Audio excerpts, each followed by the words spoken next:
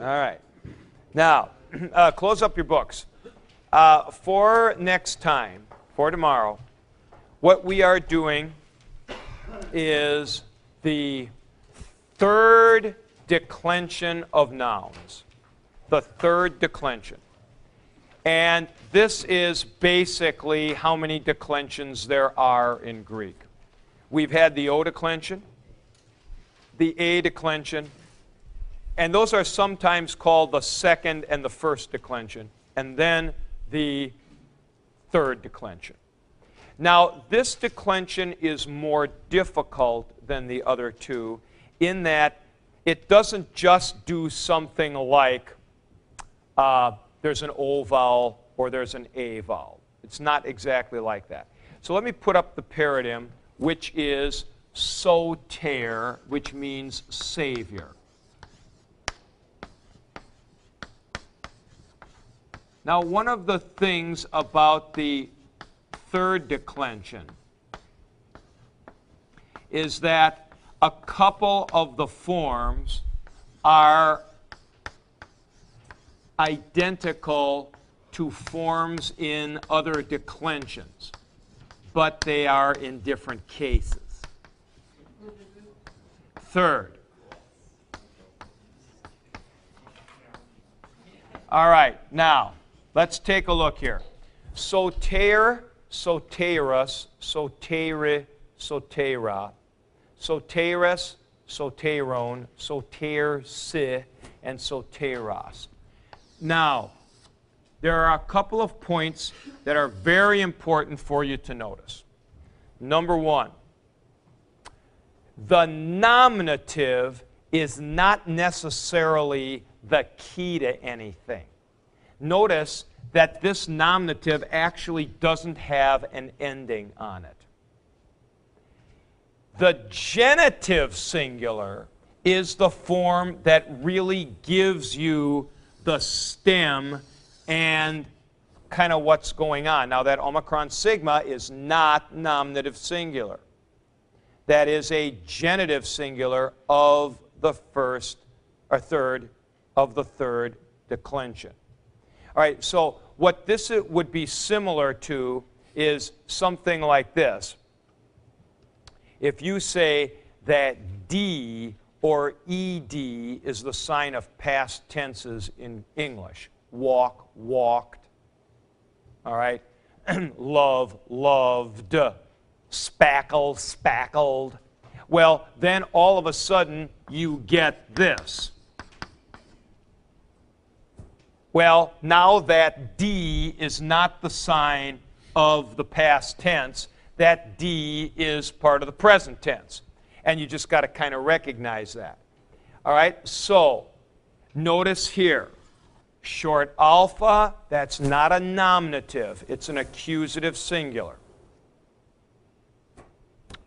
This is a short alpha, hence you can have the circumflex accent. Now, there are a couple of points that are still, what would you say, still exhibit familiar characteristics. Here's the first one.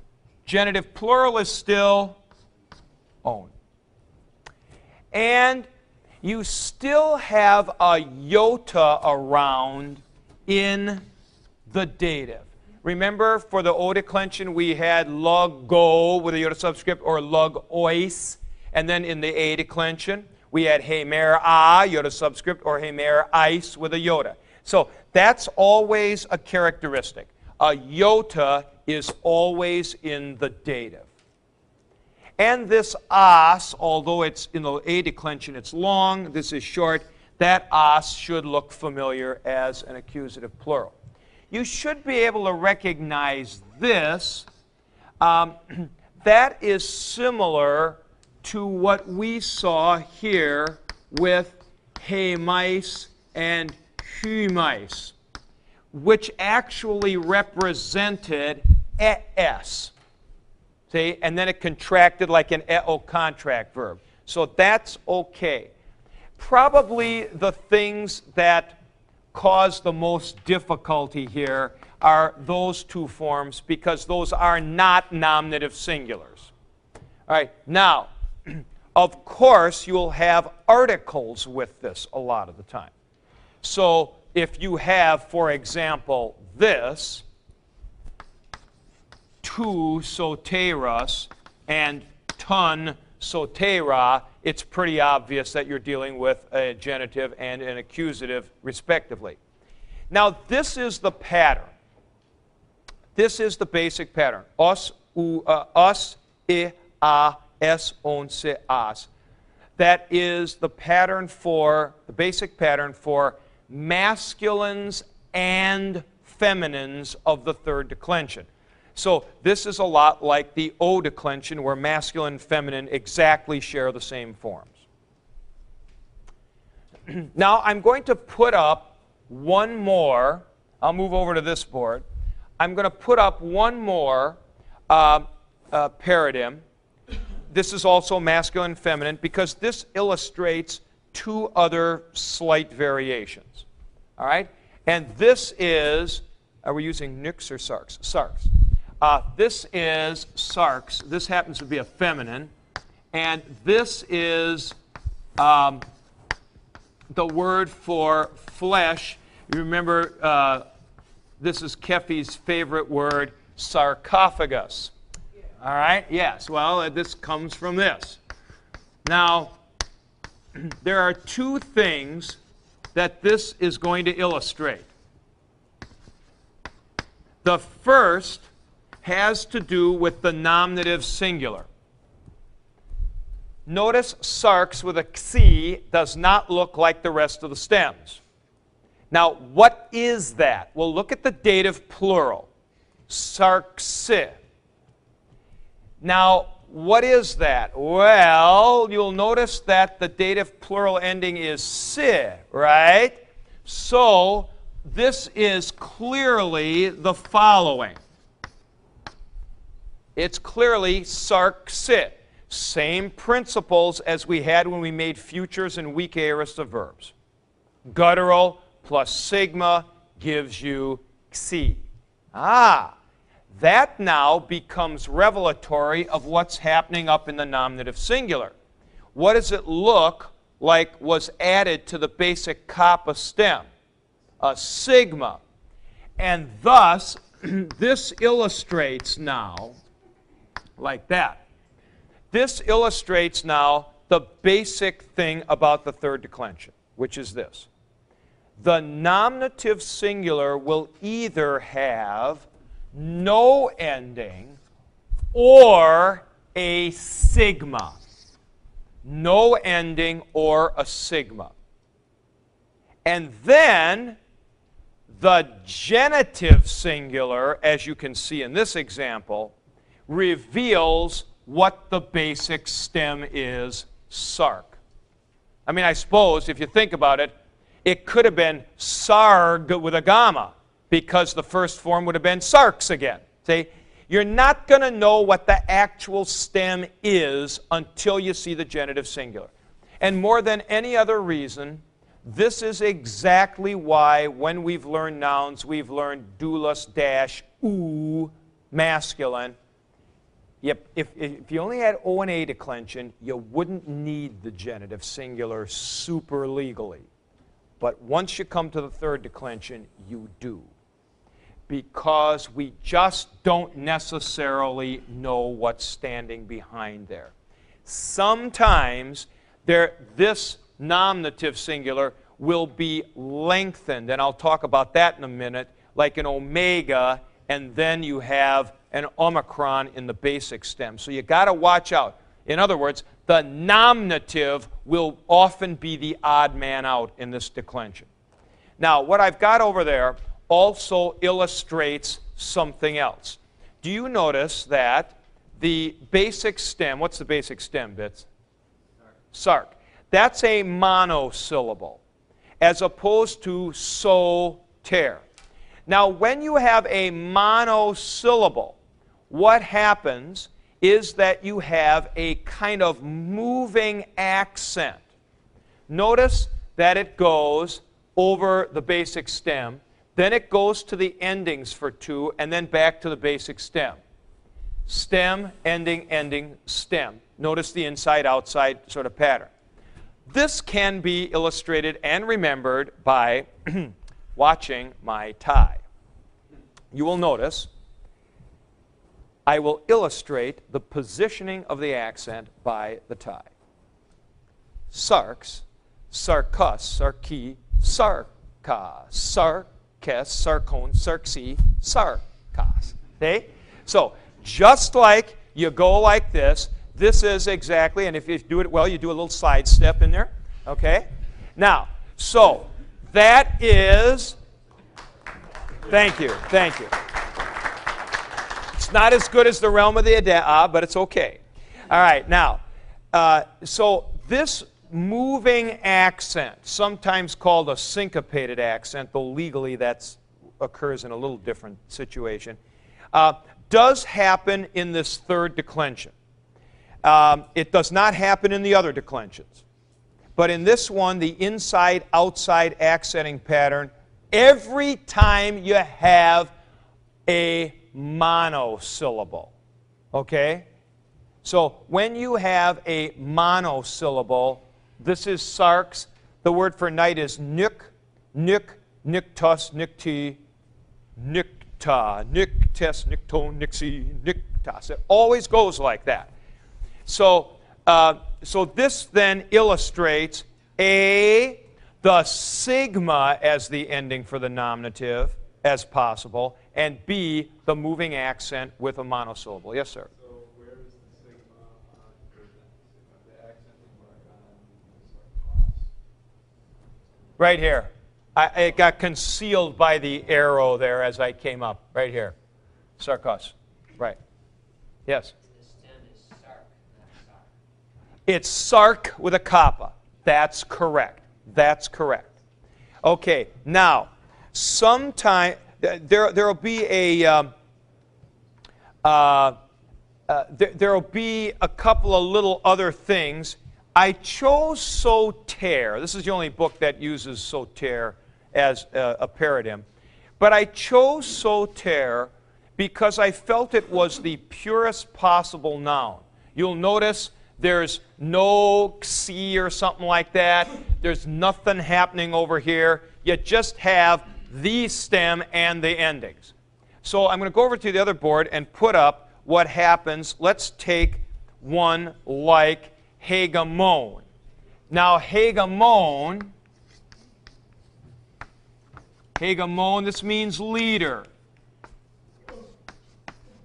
Kefi often uses the word hegemony.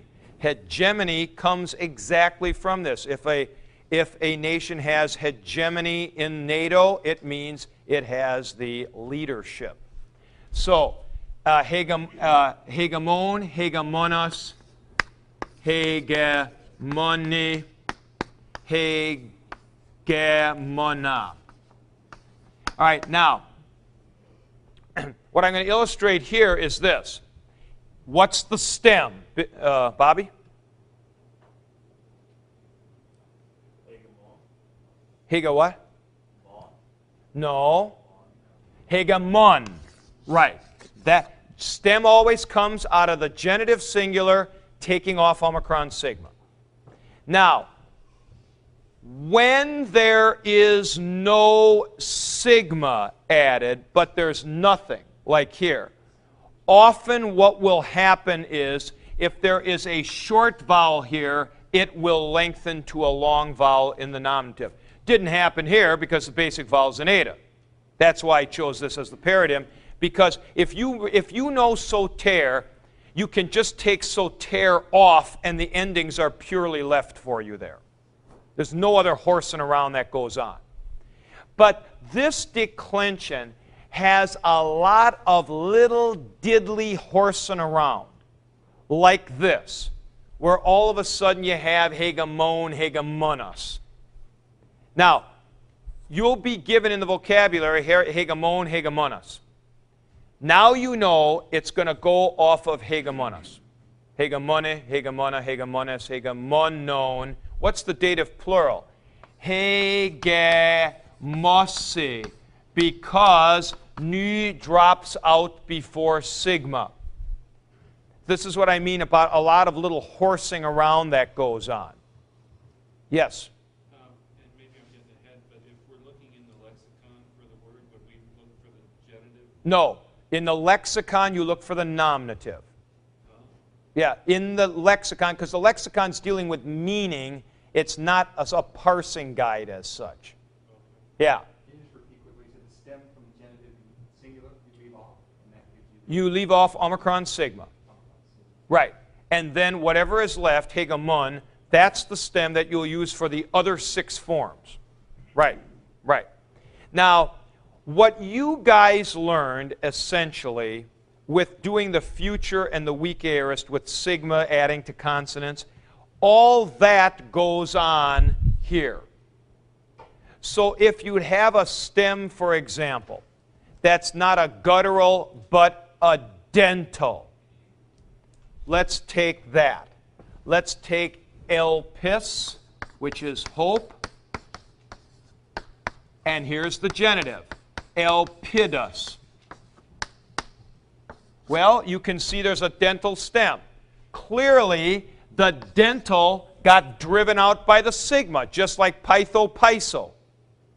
Well, what would the dative plural be? Well, the dental gets driven out by the sigma in the dative plural. So all those principles that you saw still hold. There are very few labial third declension nouns. But if you happen to come across one, it'd have a psi there. Generally speaking, they don't do labials with this. All right, now, I have to show you then, and I'll erase this board, I have to show you then the neuter pattern. There are 2 neuters patterns in the third declension. We'll get the other one tomorrow, but the one I'm going to show you now is the more frequent and the more basic. Not on this lesson. We have another lesson with more third declension nouns. It's 2 days on the third declension, but not on the same lesson. Okay, now this is pneuma, which means spirit or breath, like in the word pneumatic, or pneumonia, when something's wrong with your lungs.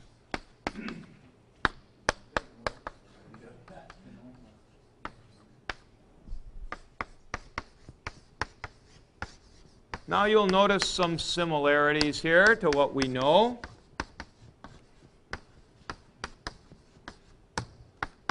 This is, of course, a dental.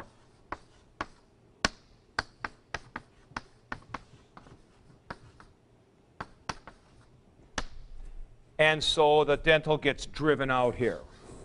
Now, this is a neuter. As with all neuters, the inside forms tend to be okay.